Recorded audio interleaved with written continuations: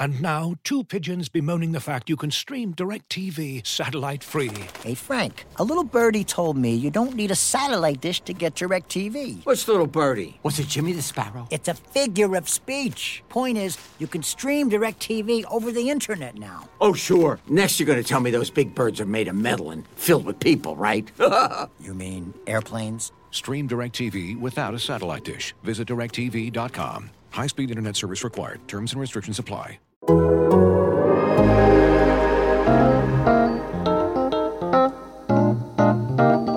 Hello, everybody, and welcome back to Game Notes. I'm Dave Dufour. Tony Jones is here. I think he's eating peanuts or something. Tony, I haven't talked to you since before the All-Star break, and it feels like forever. I was chewing gum because our wonderful producer, Tanika, really had me thinking. So I have to ask the question. Okay. Dave, I have a question to ask you. All right. Do you care about the New York Knicks? I love the Knicks. Because that is my favorite team. And you know that's my favorite team. And that's the team that I've been rooting for since I was a young tyke, a young child. And Tanika said that nobody cares about the Knicks. Right before we were going to record, by the way, just going to throw that out there. She was just trying to get you hot for the pod. Well, she succeeded. Yeah. Do you want to talk about the Knicks or do you want to talk about Utah? I want to talk about Knicks. I mean, they're fun. I want to talk about Utah, but I just want to know if people care about the Knicks or is all of our success going unnoticed? No. I think it's actually going noticed. We care about the Knicks the same way we care. You know, the kid that growing up just wasn't very good at sports and would he's like the team manager for the basketball team or something. And, you know, you check him into the game and he hits a shot. That's how we feel about the Knicks right now. That's how we feel? Well, we're happy for him. It's been a while. Yeah. How are we feeling about the Utah Jazz right now, Tony? They're struggling, I thought the Jazz had a real gut check win on Tuesday night against the Celtics. Mm-hmm. I thought it was, you know how you put your ace on the mound when you're a baseball team? You've lost 3 in a row, or you've lost 4 or 5 or 5 or 7. You throw your ace on the mound. You throw Clayton Kershaw on the mound. I know this might not be the greatest example for Dodger fans, but you throw Clayton Kershaw on the mound and he throws a 3-hit shutout over 7 innings and you win 2-0 and boom, the streak is stopped, right? You're back on track. Did you feel that was the kind of win that they had against the Celtics on Tuesday night? If Boston was a better team, then I might feel better about it. But I just don't think Boston, they're not the same level of team that they've been the last couple seasons. Okay, that's fair. I think that's a game, Utah should beat Boston. They're a better team. And so winning that game is good, right? They need to get solid wins. How do you feel about how they played in that game? Because I think that's the most important thing. I thought outside of the turnovers in the first half, they played well. And I thought it was probably the first time in a couple of weeks where I came away from a game thinking that the Jazz played well, either throughout or, for at least 3/4 of the game. Because let's keep it real, they haven't been playing well at all. They didn't play well against Golden State. They didn't play well against Houston. I thought they played well against Philly, but it got away from them in the overtime. They didn't play well against New Orleans. They didn't play well against Miami. I mean, there were just so many games over these last 2 or 3 weeks where the Jazz just haven't played well for whatever reason. And I thought in Boston, I thought they played well. And so when you look at that game in particular, do you feel like they were effective against Jaylen Brown and Jason Tatum? And is that sustainable for them? Because I think that's the biggest concern. When you look at the way that Warriors game went, and they were dealing with all that mobility on the wing, and obviously Steph Curry is just a whole nother beast. I worry about this team in the matchups it's going to have to face in the playoffs to get to the finals. How is it going to handle LeBron James, Anthony Davis, Kawhi Leonard, and Paul George? That's the question for the rest of the season for me. And I think that what we've seen in the last few weeks when they've struggled, they're having a little bit of trouble against some of the top talents in the league, some of the guys that can actually do some things individually. And I don't know that they've got the guy on the wing that can step up defensively and take care of that. So, I think they got to figure that out. But Boston, getting a win against Boston is a big step toward figuring that out. Now, let me ask you a question. Assuming all of this is true, and I think that this is all true. If you are the Utah Jazz, the Miami Heat just traded for Trevor Ariza. If you're the Utah Jazz, you have an open roster spot. Do you try to go get Mo Harkless if you're the Utah Jazz? I mean, he's better than what they have now. So sure, but I don't know that Miami will give him up. They just got Trevor Ariza. They have Andre Iguodala. it's You're just not like playing all playmaking. three of those guys. But Tony, it's just like playmaking. What do we do every single year? What have we been saying all year? What's You can Miami never have missing? enough playmakers. You can never have enough shooters, and you can never have enough perimeter defenders, wing defenders. Exactly. They're missing Jay Crowder. If Utah could go out and trade for Jay Crowder right now, they would. Miami would, right? Like Mo Harkless is not Jay Crowder, but he's kind of a similar type of player. Right, facts. He's an approximation. And so I just don't think Miami is going to be willing to give those guys up. And getting Trevor Ariza early was smart because he wasn't going to sit there very long. And it's a little bit of a missed opportunity for Utah because I think Trevor Ariza would have fit in really nicely there, especially with the way that they're spacing out the floor, especially in transition. Trevor Ariza is pretty good at that. Agreed. If you're Utah, are you in the market for one defender? A number one defender? No, are you in the market for another defender? Oh, yeah, absolutely. Absolutely. Now, I mean, ideal scenario, you get a guy who can also shoot threes, but you can't be too choosy in the position that they're in. I think they need a legitimate big-time wing defender, a guy that you can trust to guard on an island. And let's be honest, it's the NBA. You're not going to shut down Kawhi Leonard in isolation for 20 possessions. You're not going to do it to Paul George. Like, they're going to get theirs, but you need the guys that keep them from really dominating a game for the playoffs. So I don't know who's out there for him, though. Well, I think Mo Harkless is available. I really do. He might be. I don't see Otto Porter shaking loose. I don't see, Thaddeus Young shaking loose. So I don't know if there's anything out there. I think the Jazz are going to do their homework. I think they're going to see if anything makes sense. But I don't know that there's anything out there that they can do in terms of figuring something out for figuring out a defender. They need one more defender. That's what they're missing. I mean, the struggles that we've just watched, again, they're 4-5 in their last 9. They had won 9 straight. I think that what we are seeing is the defense works when Rudy's out there. But when Rudy's not out there, you don't have enough perimeter defense to be able to approximate a top 5 defense with Derek Favors as your center. That Warriors game was a great example of that. I believe that, how much did they lose by? It was 12. Rudy was plus 11.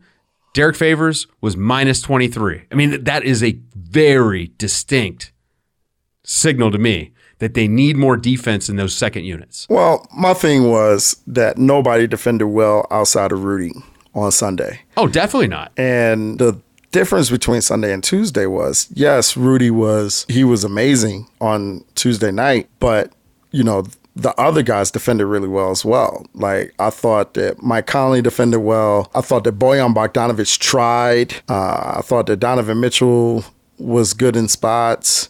Obviously Royce O'Neal was solid.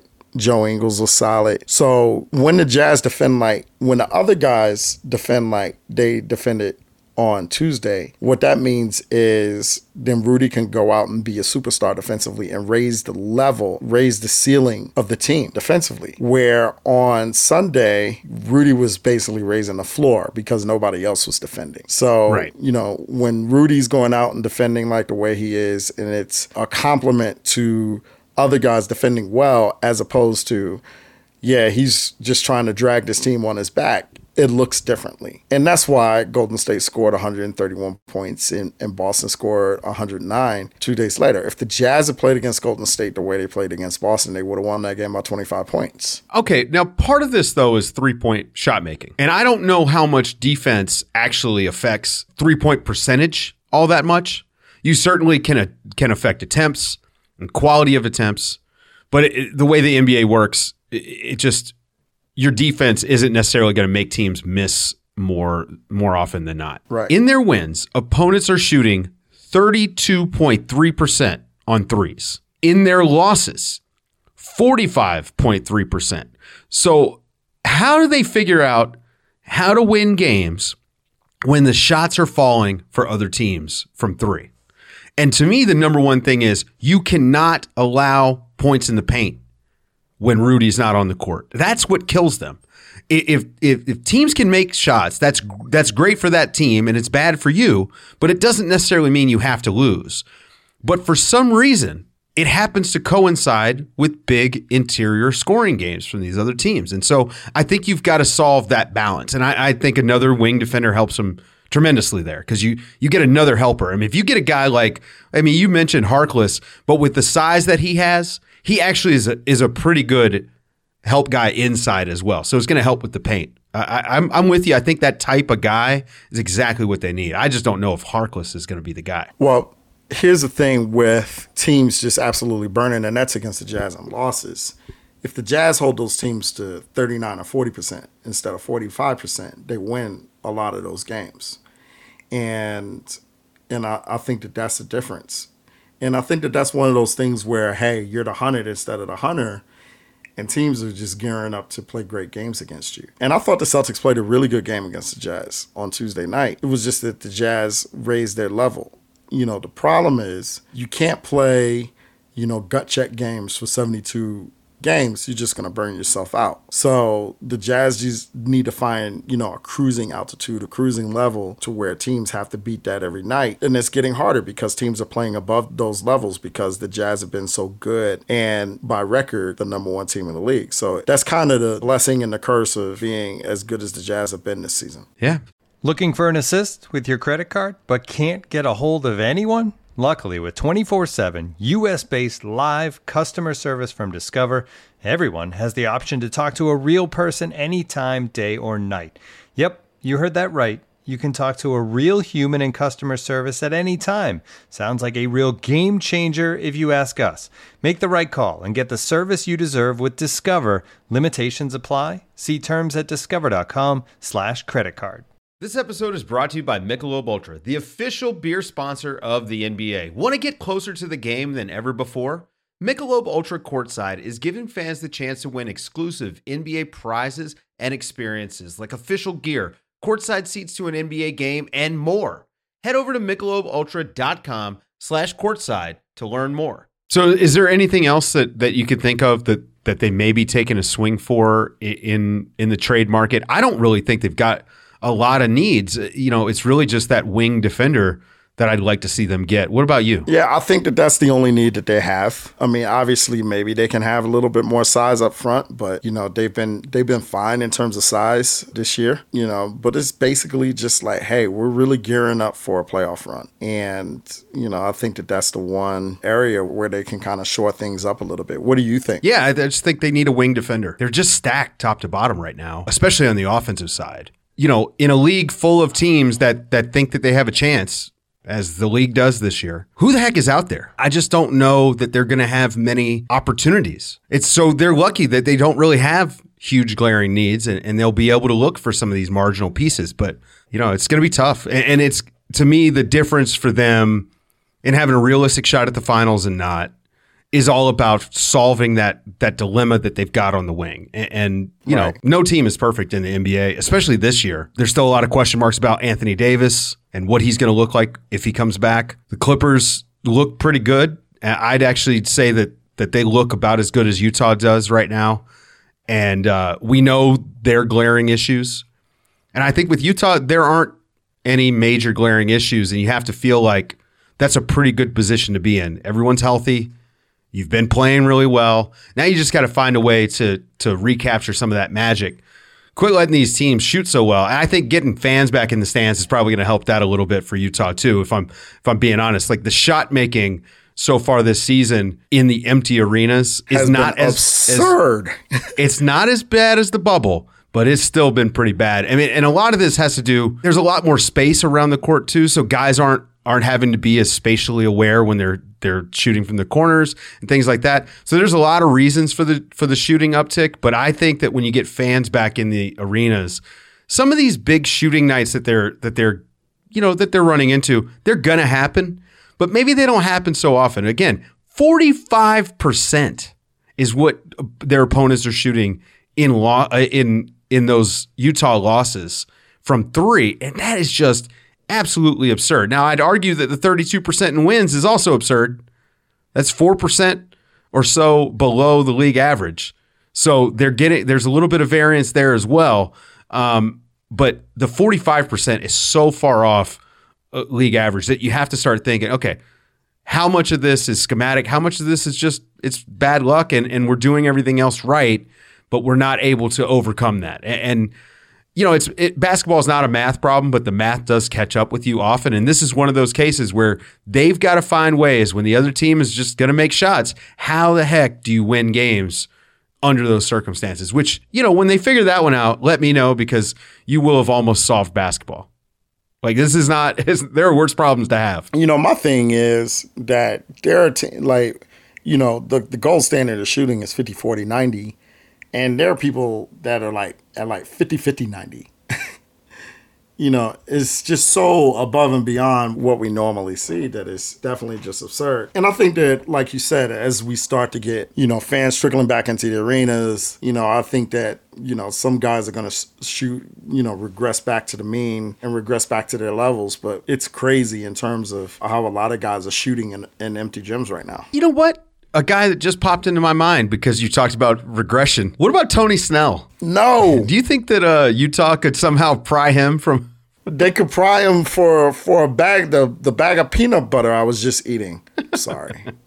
All right, Tony. Let's get to our picks because everyone is just fully invested in my steak dinner that I have coming during the offseason. I'm sorry. I've been getting a lot of DMs that say that, they're rooting for me. Oh, okay. All right. I'll see screenshots of those later just so I can confirm the veracity of that claim.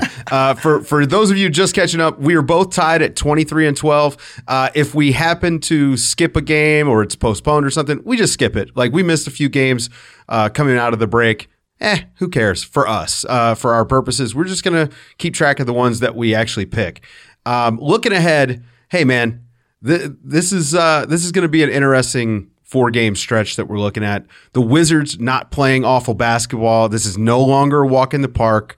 I still think Utah is far superior to Washington. So I'm going to take Utah to beat the Wizards. What about you, Tony? I'm going to take Utah to beat the Wizards. I think they're a superior team.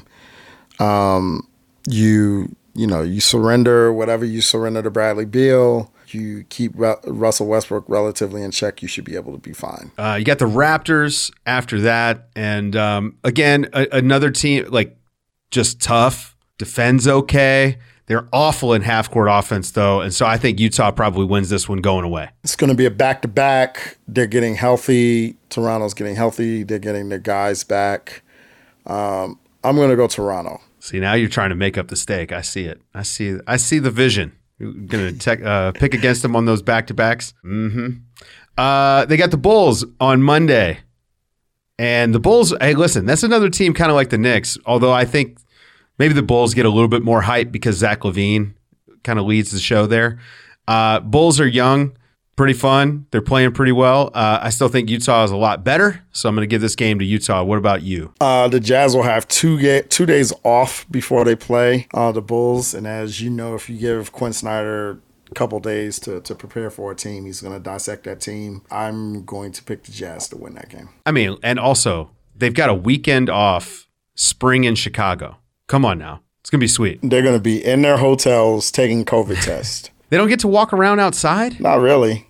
They just kind of stay inside. That seems awful. Okay. And then this is the big one. If Kevin Durant's back, it's the game of the year. And I don't think he's going to be back because I think that the timetable that they just put out keeps him out longer than this. But they've got Brooklyn next Wednesday, a week from when we're recording this. And Brooklyn, I mean, they look like the favorites in the East. It's them or the Sixers, obviously. But what Brooklyn is doing offensively just seems designed to destroy a team like Utah. I think this is a tough matchup, and I'm going to take the Nets. And I think it might get ugly. I'm going to take the Jazz because I think the Jazz played one of their worst games of the season against the Nets. I think that they're going to want to put their best foot forward. It's going to be at home. The Jazz are letting 5,600 people into the building. That crowd is going to be loud for that night. It's going to be rocking. I'm going to pick the Jazz. Okay. We're gonna. So we both went 3-1, but we went 3-1 in different ways. Yeah, there's going to be some separation this week, Tony. I'm going to take a 2-game lead here, is what I'm expecting. That's my expectation. It's a wrap, basically. We're going to do that. All right. For Tony, I'm Dave. This has been Game Notes. Everybody, send Tony pictures of your perfectly cooked rare or medium rare steaks. I know that he's going to love seeing all those. Tony, your DMs are open, right? Is that how this works? You want them? My DMs are definitely open. Okay, there you go. We'll talk to you guys again next week. Looking for the best place to buy tickets for any of your favorite teams or sporting events? We've got the spot. Our partner, StubHub, has been the leading ticket marketplace in the world for over 20 years, providing a 100% guarantee with every order. From a worldwide selection of live events, the widest choice of tickets and industry-leading partnerships, StubHub has what you need to purchase with confidence. StubHub, an official partner of The Athletic.